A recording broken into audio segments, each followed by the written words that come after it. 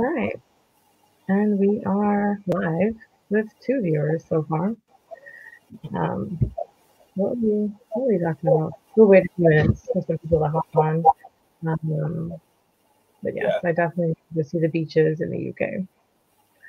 So we saw one up north in Puck, and it was like some seals were out there. I was like, this is scary. They could attack. But apparently people see them too, so. But yeah, definitely. So we have about 8 viewers. If anyone is out there watching and ready to comment and be our first commenter, please feel free. Say hello. Where are you watching from? And in the meantime, I will continue to banter with Michael for like another 2 minutes before we get started. Normally there's like an address by the Prime Minister directly following every single episode I've done. And I don't think there's one tonight until we have Javelle, our first commenter from Florida. But yeah, I don't think there's one tonight. And there's another Floridian. Well, no, she's not a Floridian. She's in Florida. I have to say this correctly. But yeah, I don't think there's one. So, but I still will try to keep it to an hour. I don't want to waste your time. So, let's go. No, if you go over an hour, it's fine. Alaska. I don't listen. Sure, she's in Alaska. So we have from Bahamas, of course, at home. Definitely, I know recently someone asked me if I only do this for Bahamians and for people in the Bahamas. And I was, well, one sort of geared towards it. I think that a lot of the information, especially in this episode, can be used for more than just the Bahamas. So I definitely think that this is worth watching from anywhere in the world. And yeah, definitely. Anyone could use the info, and it's going to be pretty useful. So yeah, definitely. And of course, oh great, there's no address today for the Prime Minister. So it's 2 minutes past the hour. I think it's a good time to welcome everyone. This is season 2 of Siren Sundays. Guys, we made it. I did not even think I would finish season 1, especially doing a master's, but I did. And we are following a new direction. We are going to be talking about things that anyone can use. We're going to talk about sustainability still, of course, teaming up with a sustainable lifestyle. Follow them on Facebook, follow me on Instagram, follow them on Instagram too. And today's guest, Michael Bowleg Jr., your full government name. And right, I want you, who actually, and fun fact for everyone watching, we went to high school together. Yeah, we did. Yeah, King Joy Academy. Right, and I feel like I had no idea interested in anything marine, and that sucks because it would have been nice to network from then. But we're networking now, and we're gonna make it happen, right? Yeah. Awesome. So definitely tell us who you are, what you're doing, and why are you doing aquaponics and aquaculture work? Yeah. So my name's Michael Bowleg. Currently a PhD candidate / researcher at the University of Exeter in the UK. And my research is pretty much focused on Caribbean spiny lobster, what we Bahamians call crawfish, basically. And my whole research is focused on the overarching goal of it is how to facilitate aquaculture development in the Bahamas for lobster, and then the wider Caribbean as a region in itself. And then there's some like smaller goals, like improving technology to actually get this aquaculture systems off the ground and transferring technology from other places to the Bahamas so we can get a lot more done than we have done in the past. So it's a big, good mix of different things that ultimately I want to use as a whole to just get aquaculture for lobster going in the Bahamas mostly. A little bit of nutrition work, a little bit of immune system and function work and stuff like that. I won't get into like super details and that stuff because that could get pretty boring. But yeah, it's a good mix of different stuff. Basically, just to see what I can get done in my 3.5 years for my PhD. Yeah. Nice. Do you think you'll finish in 3.5, or do you think you'll go to 4? And it's always like the challenge with PhDs over here. 3 years, maybe 4. Yeah. My supervisors seem pretty like, 3.5, support if you need. But for now, we're gonna go as hard as we can to get it done before the funding runs out. That's the main thing. Yeah. That's the kicker. Yeah, definitely. So I wish you luck with that. I believe in you. I think you can do it. You have green blood, the king's with pink blood. So yeah, you have some work experience also in this field. Can you tell us about what is the work that you've done since graduating high school to now? How is what you've been doing kind of setting you up for this PhD in this aquaculture? Yeah, so the funny thing is, coming out of high school, I know I wanted to do something in the science arena. Aquaculture and aquaponics wasn't up my alley initially. Actually, when I came out of high school, I wanted to do dentistry. Thank goodness I didn't. Well, you have great teeth, so that's good. I was bored on my mind right now, but yeah, started at the College of the Bahamas, now the University of the Bahamas, obviously. Did biochem for a bit. Was pretty bored, honestly. They didn't really have what I wanted to do, but it exposed me to some areas that are like environmental and sustainability and all that stuff. So I kind of started reading more up on that stuff, and ultimately came across a program called the Small Island Sustainability Program. And I focused on marine science and ecotourism under that program. Once I finished there, I went to the island school where I did like a short internship for about 3 months. And ultimately that turned into a aquaponics technician and then ultimately aquaponics manager there, for about 3 years, I think. And once I was done there, I went to Plymouth University in the UK, did my master's in sustainable aquaculture, came back home for a year, worked in aquaculture for a bit, and did some other small bits. And then in January this year, I moved to the UK again to start the PhD. Yeah, so it's pretty much been my my little journey from high school to now, pretty much. Yeah. Definitely. I think you can always start talking about this boring topic because anyone who's viewing only wants to hear about this. And so, yes, can you tell us what is aquaponics? If you had to give a definition of just aquaponics and aquaculture and loosely talk about hydroponics, but that's actually what our next episode is about. What is it in like a snapshot, like sentence or two? So just quickly, aquaponics is essentially when you're combining hydroponics, which is hydroponics, you're just growing plants in a nutrient-rich solution, basically, without soil. So just picture plants, roots hanging in nutrient-rich water, pulling nutrients from there.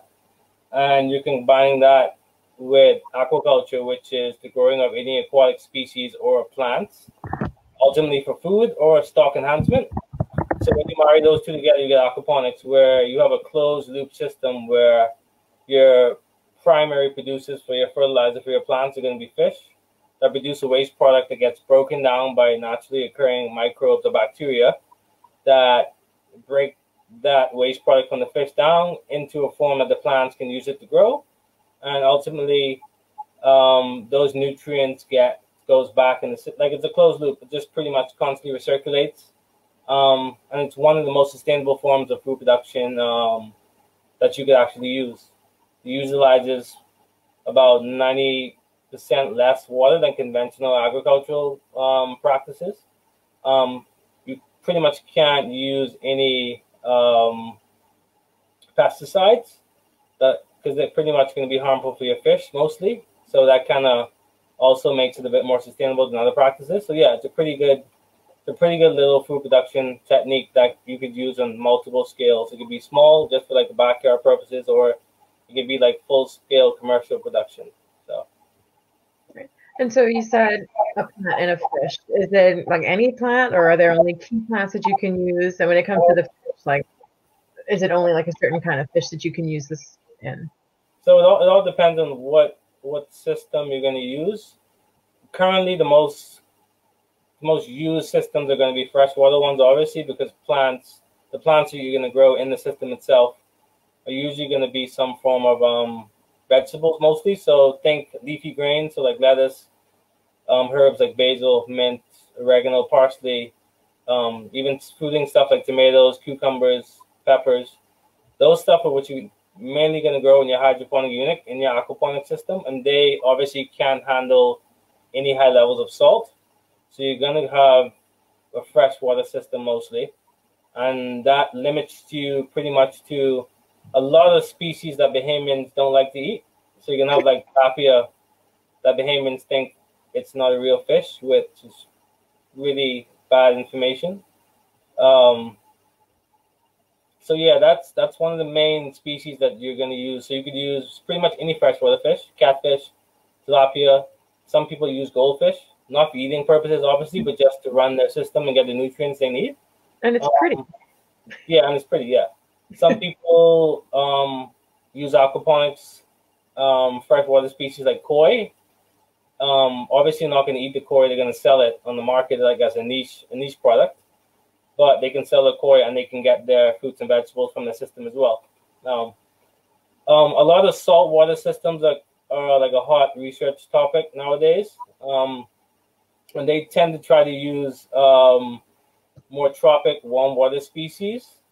I think it's the University of Florida, University of Miami did a study where they use, I think, like snappers and stuff, and they pretty much tested to see how productive their systems were, and the plants they produced were stuff like sea purslane and some types of seaweed.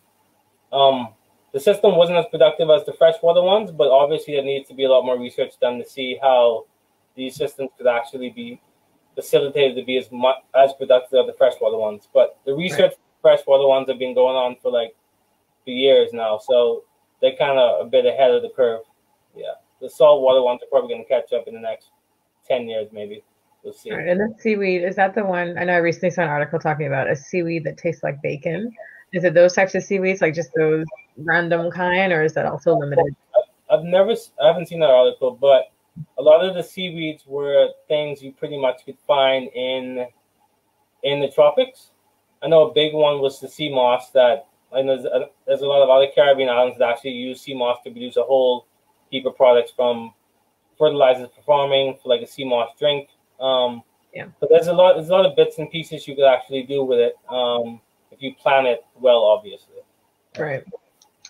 So how do you see something like this happening at home? Or are there people already doing this at home besides the island school? Because again, I feel like all I've ever heard about this was, oh, the island schools, they're totally off the grid. So are there other places that are doing it? And can this be something that's like a large scale industry for us in the Bahamas?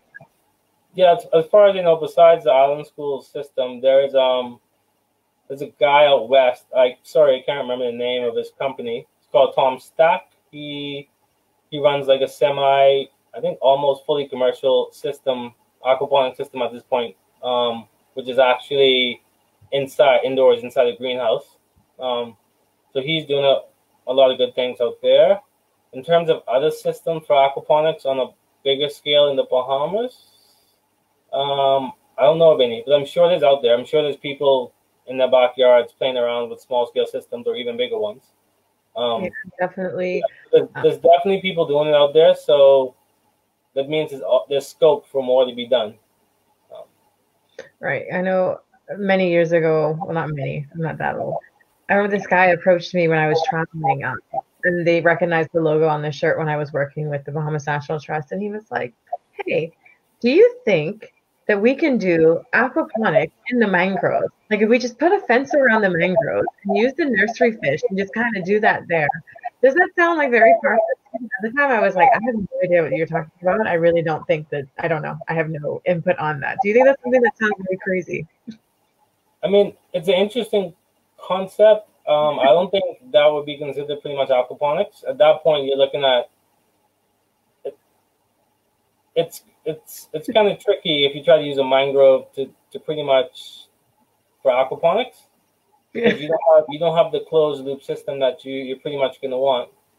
You could section fish off, but the nutrients in the water is still going to go where it wants to go. Right. So that's a bit tricky. And then you don't kind of want to mess with mangroves when it comes to for farming, pretty much, because they're so important.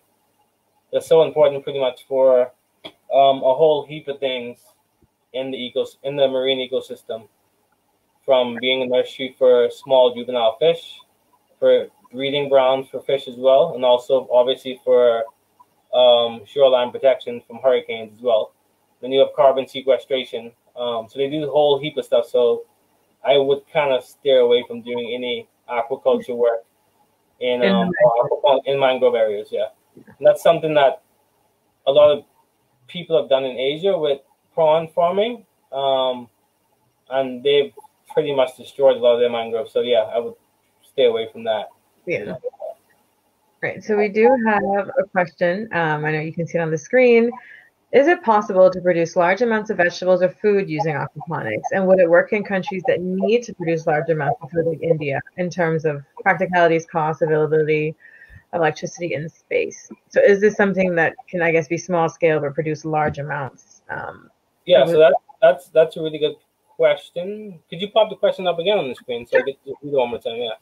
Not a Yeah. problem. So yeah, this person's asking all the right questions. So in practicality, that's a big thing. Like, how feasible is it to actually do it? Do you have the market? Do you have the space? Do you have the technical ability and skill to actually get it done?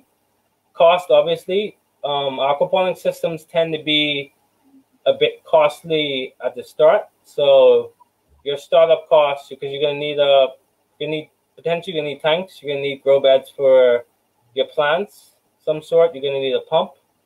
You're gonna need some sort of air blower or oxygen provider for your plants and your fish. So you kind of have to factor in all these things to make your system work.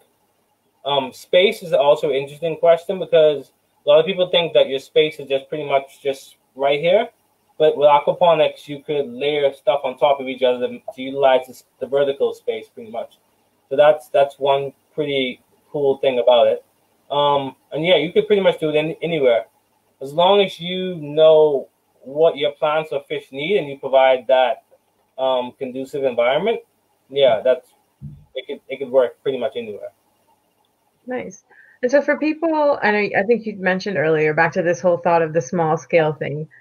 How practical is it for someone to do this aquaponics thing in their backyard? Like, is this potentially something that someone can do for subsistence fishing? Like, they don't need to go commercial. They can just keep it small enough for them to just feed themselves and have some fish.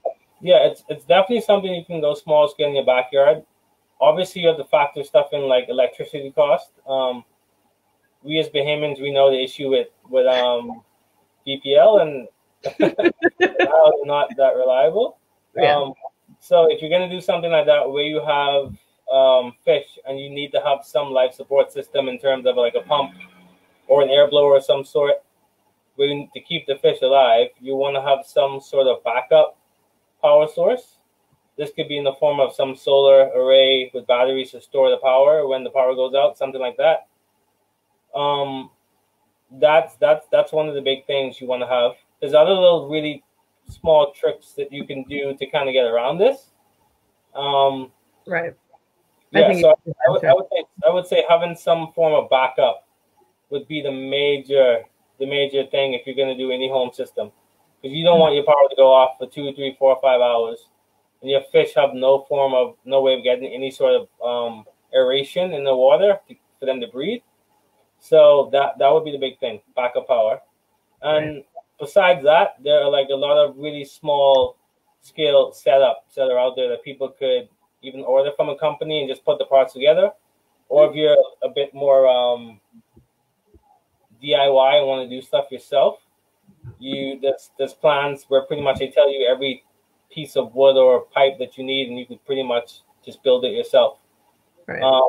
Yeah, and the FAO, the Food and Agricultural Organization, has a really good aquaponics manual out there. That if you Google it, you'll find it. It pretty much tells you pretty much everything that you need to do and everything you need to know, as well as small scale systems that you can actually build in your backyard.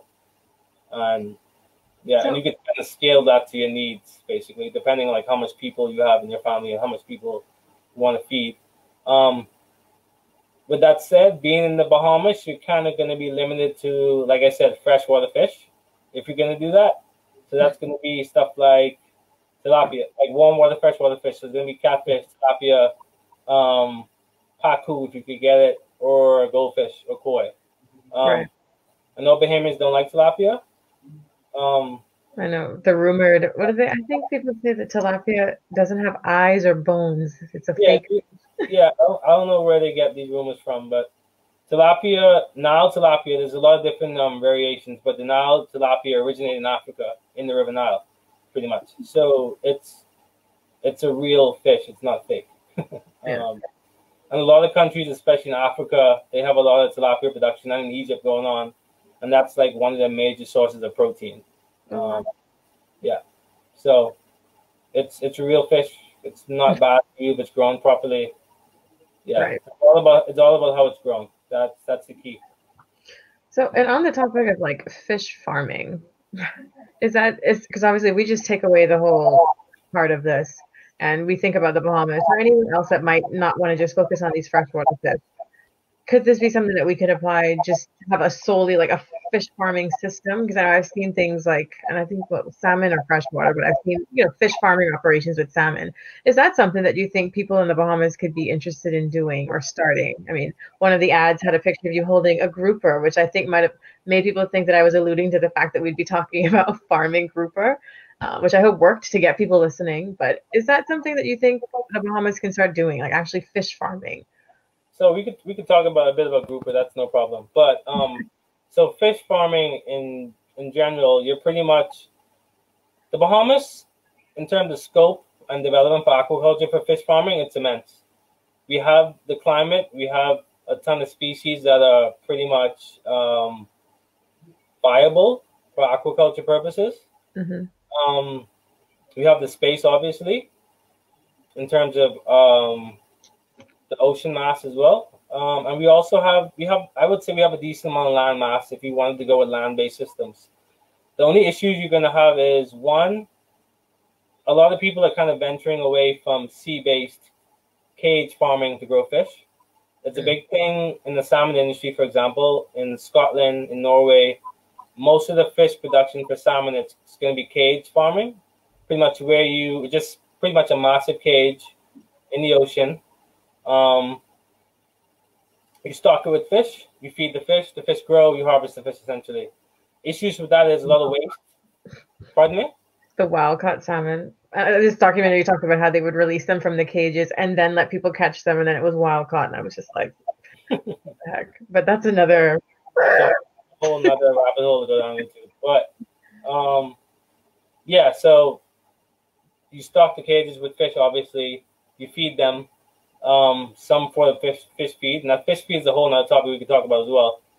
Then you harvest them when they're harvestable size. Obviously, the issues you're going to have is, and I'll use salmon for example.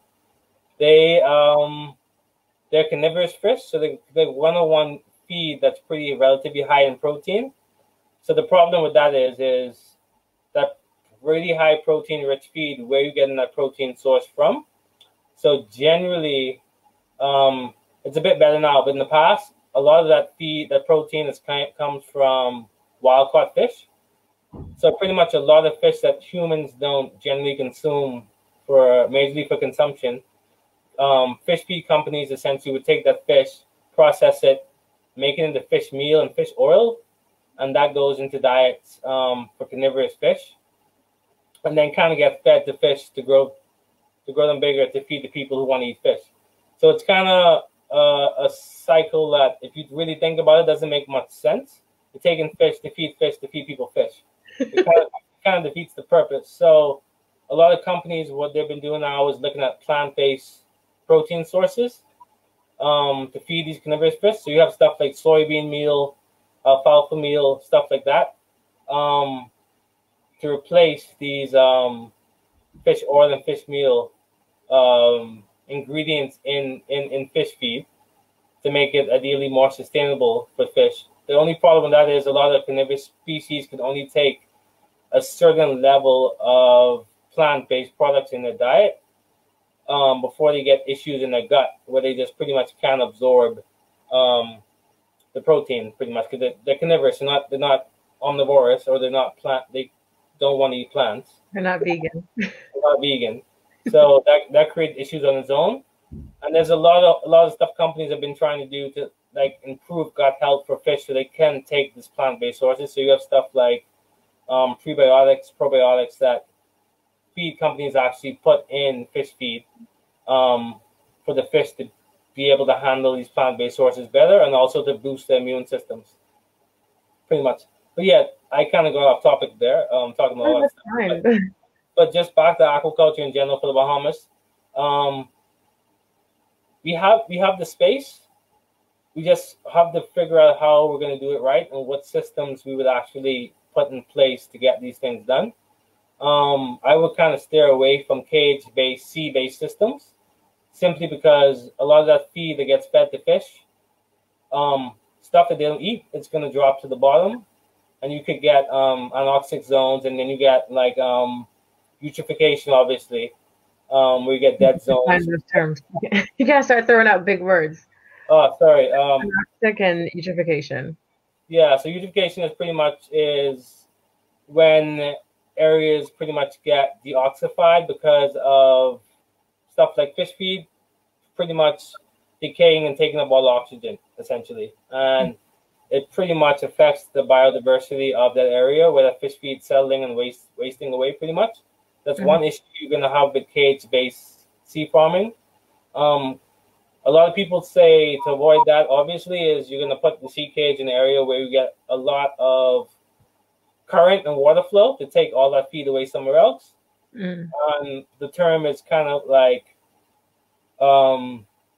dilution. You're like diluting the issue and just hoping it goes away. The problem is you have no idea where it goes, what it affects downstream.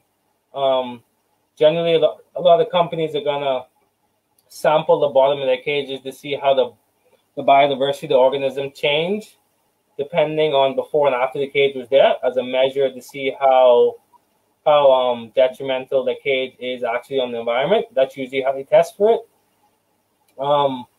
But like I said, moving forward for sustainability purposes, you want to have more land-based systems that give you more control of what you do with your waste products, essentially, rather than just floating out in the ocean and you have no idea what happens to it.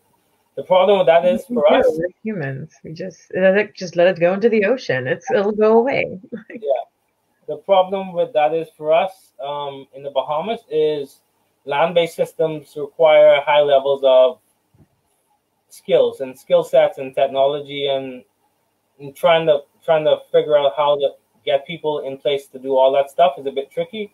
There's definitely going to be need for like knowledge transfer from countries and people who are kind of far ahead in the land-based aquaculture production area. So that's the key. There's species like, for example, stuff like I'm trying to think of a species that people know a lot. Like for mahi, for example, there's some countries that grow that in cage farming purposes, and it does pretty well.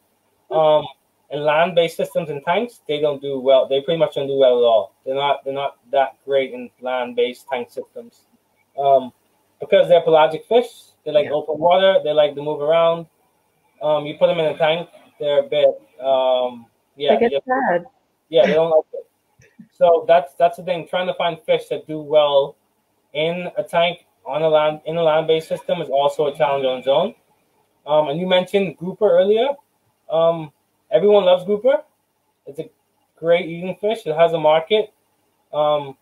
If you could find a way to grow grouper, you won't have an issue selling it because people know it. It's not going to be a problem to sell.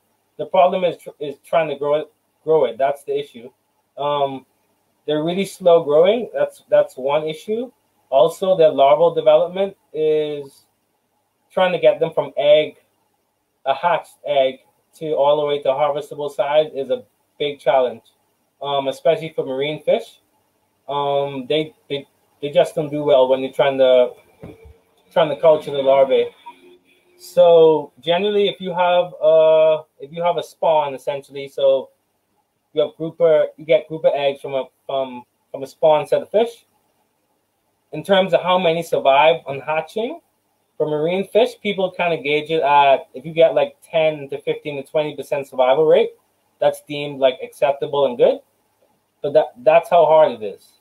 When you compare the species like tilapia or salmon, for example, where they get way higher hatch rates, successful hatch rates, about up to like 70-80%. So that's the issue. Well, life is hard. Yeah, marine fish are just really hard to culture. really, really difficult. That's the big issue. But what And are then those numbers in the wild, though? If it's 10 to 15% acceptable under, those conditions, the wild, isn't it also still very low when it comes to survival yeah, rate? yeah, in the wild survival rate's a lot less. But the thing is, that's just the thing about nature. In the wild, the fish can get essentially in that larval stage where they're still really young, they can find the feed and pretty much all the nutrition that they need. That's a big thing as well. Trying to figure out what are the right things to feed these really young fish at the right times. That's a big thing as well. Nutrition, because if fish don't get what they need when they need it, they tend to die at that really young, vulnerable life stage. So that's also another issue. Right. Especially for grouper, and a lot of other species as well. Yeah. I feel like we've started to talk about things that almost make people think, well, why would we want to do aquaponics and aquaculture?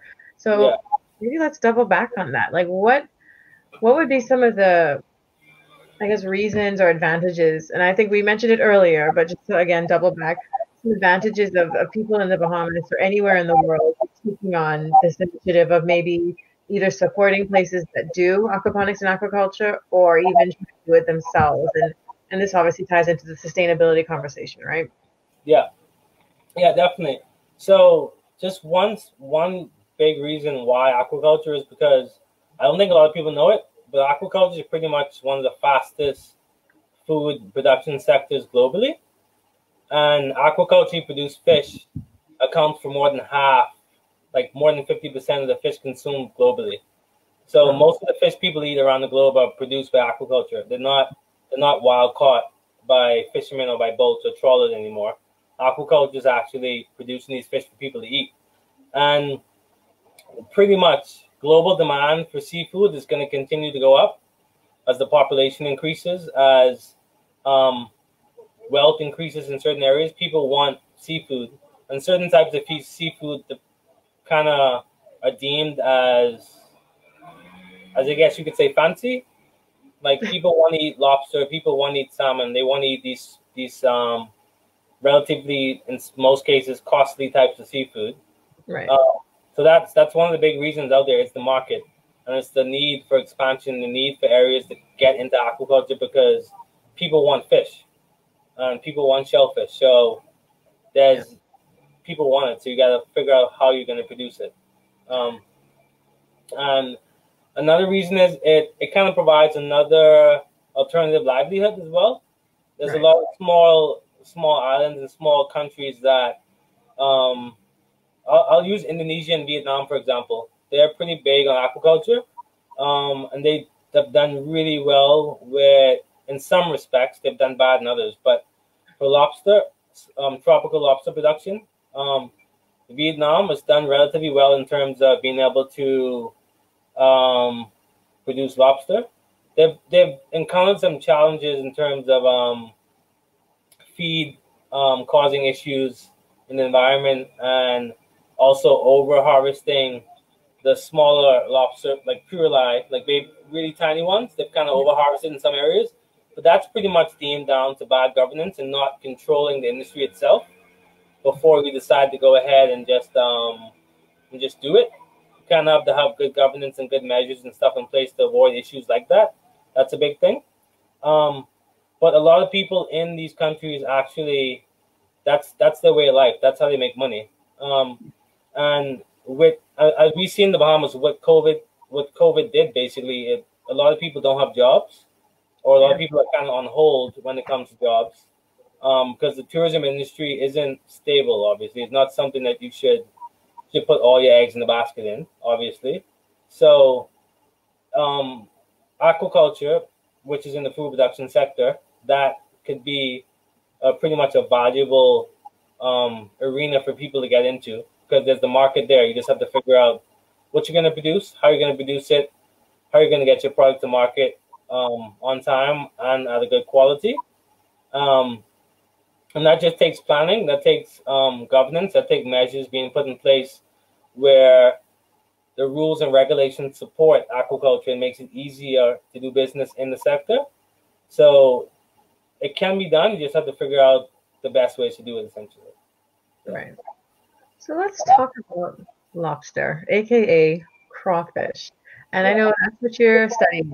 And I I hate saying that I recently learned this, but it wasn't too long ago when I had realized that the Bahamas actually has a really good commercial fishery for the spiny lobster. How do you think aquaculture and aquaponics and spiny lobster can maybe either help that fishing industry or change it? Like, what do you know, I think you understand where I'm kind of going with this. Like, do you think this is something that will almost kind of get some backlash maybe from these commercial fishermen, or is it a way to kind of encourage, I don't know, is it better? Yeah, I think fisheries and aquaculture could work well together. I mean, obviously people can think it's like a clash of two different sectors, and if you don't plan it properly, you're gonna have clashes. You're gonna have fishermen who are saying like, yeah, I don't want people producing lobster because it kind of steps on my toes in terms of when it comes time to sell it. But the big thing about that is around pretty much everywhere in the world where lobsters gets harvested extensively, the global stocks and numbers have dropped. And as well with almost any other large crustacean or fin fish that gets harvested for food, the stocks have been going down. Fish stocks have been going down for a while now, and they've not caught up yet. So yeah, in the Bahamas we have really good catch numbers. Also, the catch numbers are, we have a lot of sea mass, so it's kind of tricky to know exactly how much is out there. So it's, you don't just want to assume that, oh, I had a really good catch this year, I had a really good catch the year after that, that the catch numbers are going to continue to go up. Especially when you see patterns from other markets and other places in the world. You want to have some form of backup plan to help your industry in case your stocks do decline. Mm-hmm. And it's kind of good to plan ahead rather than just be reactionary after the fact. Which we're so good at in the Bahamas, right? We're just so reactionary. Yeah, so that's where I think aquaculture comes into play. And crawfish, for example, it has this problem when it comes to larval cycle, trying to get that, when that egg hatches, you're trying to get that hatched lobster per se up to harvestable size. Right. But there are ways where you could kind of bypass that stage and pretty much get the lobster at a point that's called its puruli, which is pretty much, so I'll just talk about lobster life cycle for a quick second. Yeah. So our lobster crawfish, once they hatch, the egg hatches, and it's gonna hatch out just pretty much out in the open ocean, deep sea. You can picture that in your head. Once they hatch, they're pretty much gonna just float around for a while. So peak breeding season is gonna usually be in spring. Once they hatch, like I said, they float around for a bit, and they're gonna float around for anywhere from 8 to 12 months. And they're growing at this time. They have a ton of different life stages while this is happening as well. They're not just like that one small lobster and just from that same thing. It's going to continue to get bigger and have different life stages to it. And they reach a point where they want to come closer into shore. And they're really good at swimming at this stage as well. So they're really good swimmers at this stage. And they kind of swim towards shore. And they look for areas that they could attach themselves to before they want to settle to the bottom of the ocean and become like a benthic organism at that point. And once they do that, that is a really good stage that you could actually harvest those lobsters and put them under some form of aquaculture production regime at that point, because they're pretty much during that stage where they're kind of floating around and then they want to go and settle. Obviously, there's other things that they're the ones to eat them. They're going to get preyed on a lot. A lot of them die because of that. A lot of them also die because they don't get enough food they need. So if you pretty much collect them before that point that they experience the largest amount of mortalities due to something else eating them, or they're just not getting to the point where they need to get, and they don't get the food they want, and they starve. You collect them before that point, you could potentially bypass that bottleneck, and grow them from that stage up to harvestable size. Mm-hmm. And that's what a lot of people have done in Asia with their lobster production. They get them at that point where they're most vulnerable in the wild, obviously, and they put them in better conditions. They provide nutrition, and they grow them up to a large adult lobster, essentially. And then release them, or then just give them to the fishermen? Okay. So when they get to harvestable size, is that when they release them back into the wild, or do they then just sell them in the market? So mostly they sell them in the market. But if you want to look at this from a stock enhancement point of view, where you can kind of have a positive relationship with fishermen, that's saying, hey, I'm growing these lobsters at a certain size, and I put them back out there for you to catch them. Mm-hmm. Then that's something that's called stock enhancement that obviously can be done. Obviously, you want to do a lot of genetics to make sure you're not like negatively impacting the gene pool by growing the lobsters and then putting them back in the wild. Obviously, there's like a lot of work you have to do there, but it's definitely it's possible, it's feasible to be done. Right.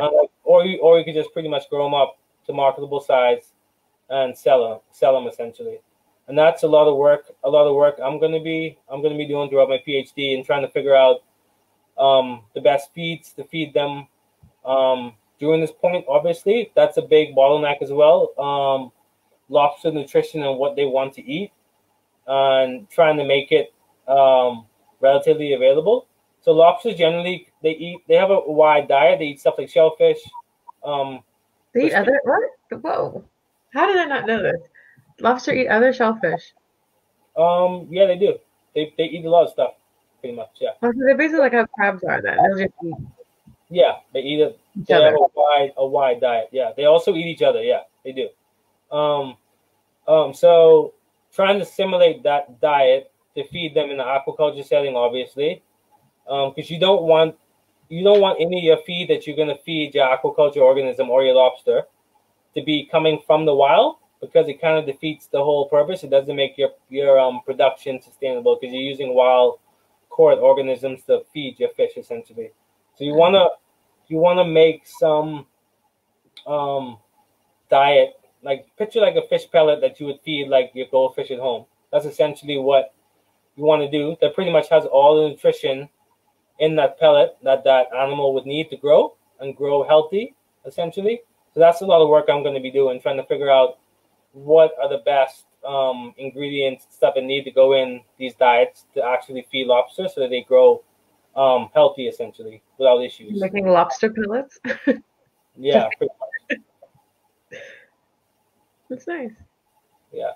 So if I can pick your brain, I have two quick questions about lobster, and I hope I don't put you on the spot with them.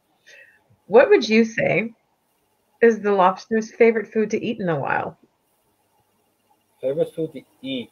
I know, like, I honestly don't know. Think of broad categories, if you want to say like detritus or other shellfish. What do you think?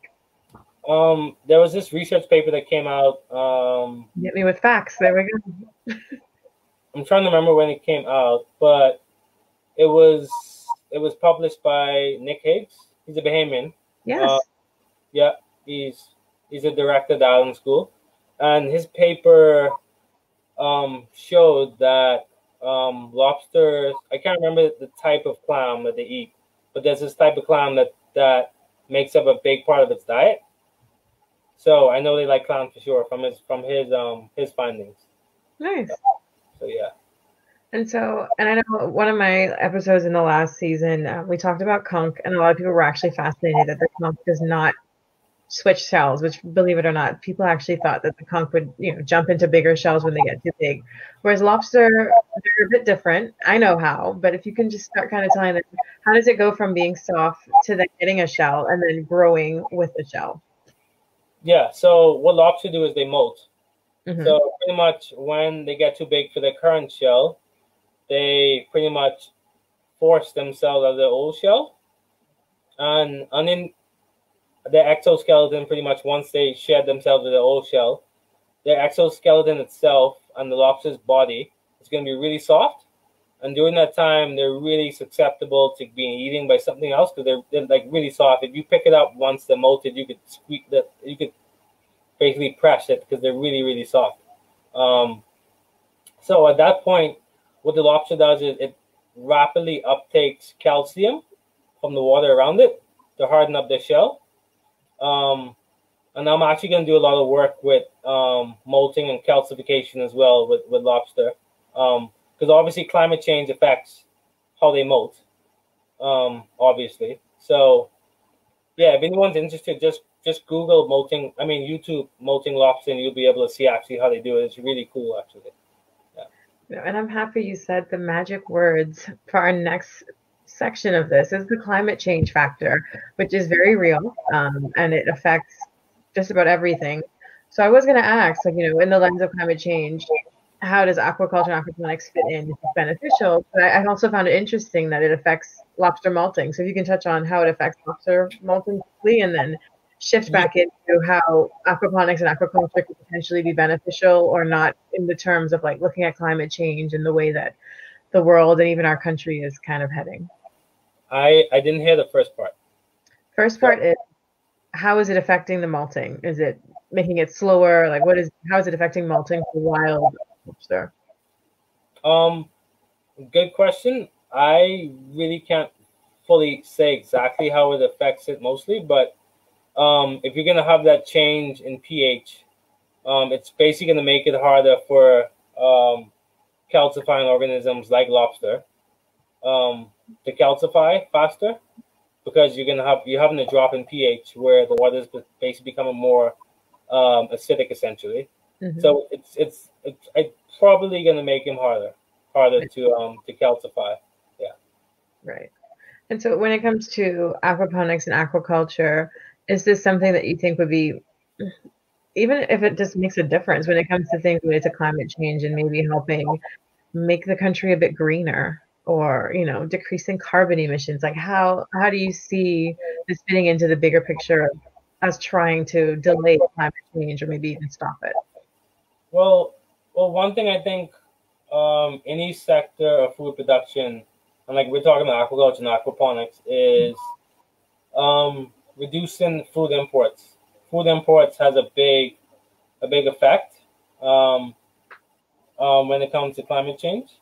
You want to produce your food as close to the market as possible, mm-hmm. where it's going to be consumed. So for us, I think if we can boost our food production from aquaculture and aquaponics, that could help us positively in that area. Also, a big thing with climate change is obviously hurricanes. You're going to have an increase in the severity and probably the number of hurricanes you're going to have per year because of climate change.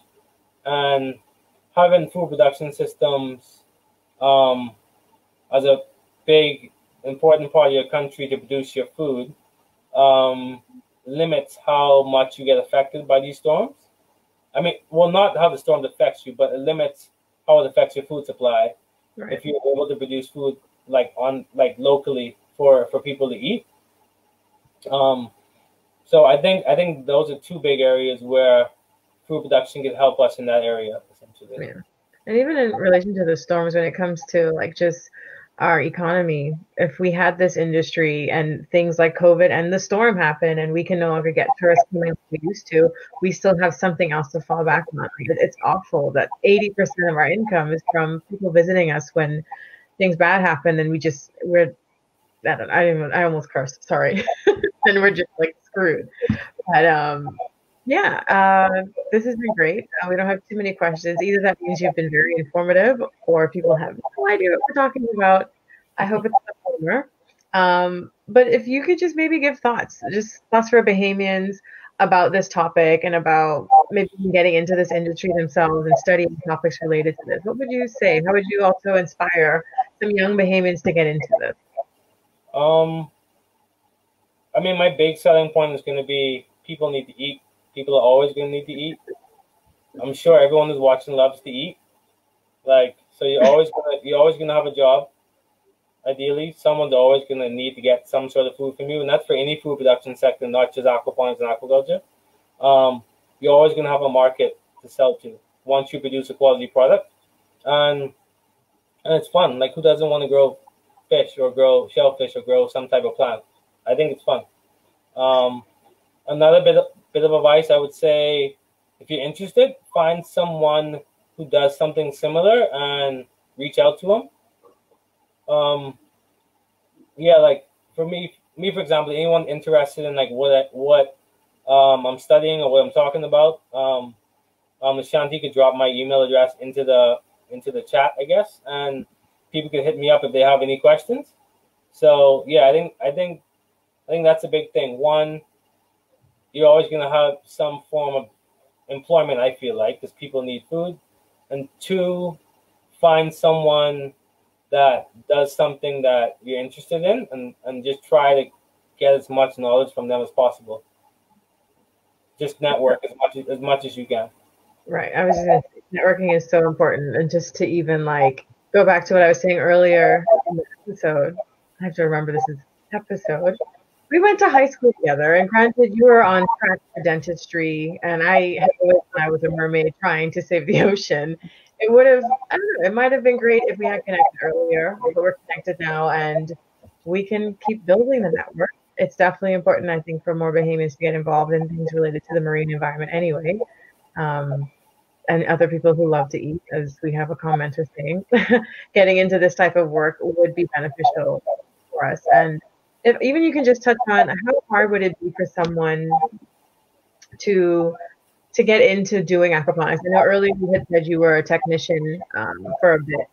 Is that something that required you to get a degree? I know a lot of times people feel like when you want to get into these types of things, oh, you have to be super smart and you have to get these degrees and that degrees. But there are a lot of aspects in any topic, I feel, where you just need certain certifications to do things. Is that the same with this? Yeah, so for aquaponics and aquaculture, it can be really technical, especially because in some instances you're going to be dealing with anything from knowing how to use PVC, how to plumb pipes together, how to hook up pumps, all that stuff. So it does have a lot of technical aspects to it. I wouldn't say you need a degree. Certifications in different areas from like plumbing, electrical, stuff like that are really helpful. Don't feel like you should shy away from the area just simply because you don't have a degree. Reading and self-taught is a big thing. There's YouTube. There's a ton of information on there. People who do this stuff and who are like actually backyard aquaculturists and aquaponics farmers are like, they have pages, they have stuff where they put pretty much information on how to make things, how to do things. They do a lot of troubleshooting and stuff. So definitely you don't need to like go to university or get a degree to actually build an aquaponics system or learn how to do aquaponics. Degrees just make life a bit easier when it comes to like entering the workplace. In terms of like building an aquaponics system, no, it's something that you could teach yourself and troubleshoot yourself. Yeah, right. You don't have to go to school to do it now. I was going to say, degrees don't make your life easier, at least not on the front end. On the back end, yes, a little easier, but like you said, you don't have to shoot yourself off to school and I mean, it's good, get good grades in high school, guys. At the very minimum, try to finish high school, but it's so important to know that technical skills are so important, especially in sciences. Like when it comes to things like collecting data, being scuba certified, and like he said, electrical work, plumbing. There are so many other aspects of this arena that are very easy to get into and end up actually even being very profitable. I've met a lot of classmates and a lot of people that I know that don't have degrees and they're not a broke graduate like myself, So definitely remember that you can do anything you say you must do. Yeah, I don't know if you have some other final thoughts maybe before we close out. The last sentence, maybe, like what would you leave the Bahamian people with? I would put me on the spot there. We can talk to the whole Bahamas or something. Maybe you will one day. I would say just stay encouraged, follow your dreams, do what makes you happy, and think a bit more about if you should get into the food production sector and area, because it's something that's not going anywhere. Right. I know a lot of times there's a stigma in the Bahamas when it comes to agriculture and farming and doing all this stuff. People don't want to get their hands dirty. They kind of want to go dressed up to work in a suit and nice shoes and stuff like that. Yeah, stuff's a bit overrated. I would say just kind of dabble a bit in the sector, because you might like it. You never know. Okay. And so we do have one quick question. I don't know if you can see it. The nutritional benefits of fish has been tainted by the high heavy metals and other contaminants in the ocean. Hydroponics or aquaponics make it easier to control this. I know hydroponics is our next episode. Yeah, so if you're dealing with fish, yeah, it's going to be aquaponics or some form of aquaculture. Mm-hmm.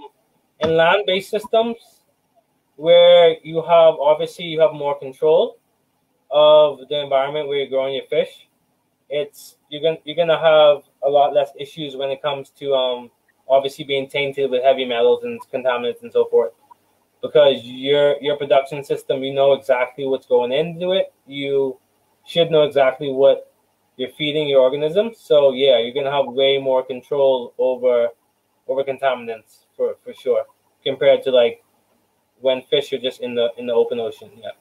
Right. I think the big thing is, was it mercury, and then, oh man, Cigatera? Am I saying that right? I don't even know if that's a metal one. Yeah, it's gonna be mercury for like the bigger fish like tuna, swordfish, and stuff like that. Yeah, and Cigatera poisoning obviously for stuff like hogfish, grouper, barracuda. Yeah. Barracuda, which is supposed to be the sweetest fish ever, but I don't taste the sweetness. But yeah. I think the sweetest fish is the yellowfin mahara, the shads. Yeah. I had one of those, and it blew my mind. I feel like that tastes better than grouper. Grouper fans, don't shoot me, but I was like, wow, this is a sweet fish. And I tested my life once with Barry. I passed. I'm good. It's not that sweet. I totally agree. So, yeah. Yeah, but it doesn't seem like there are any other questions. And if I could just get philosophical for a bit, it's funny, and I thought about this somewhere in us talking.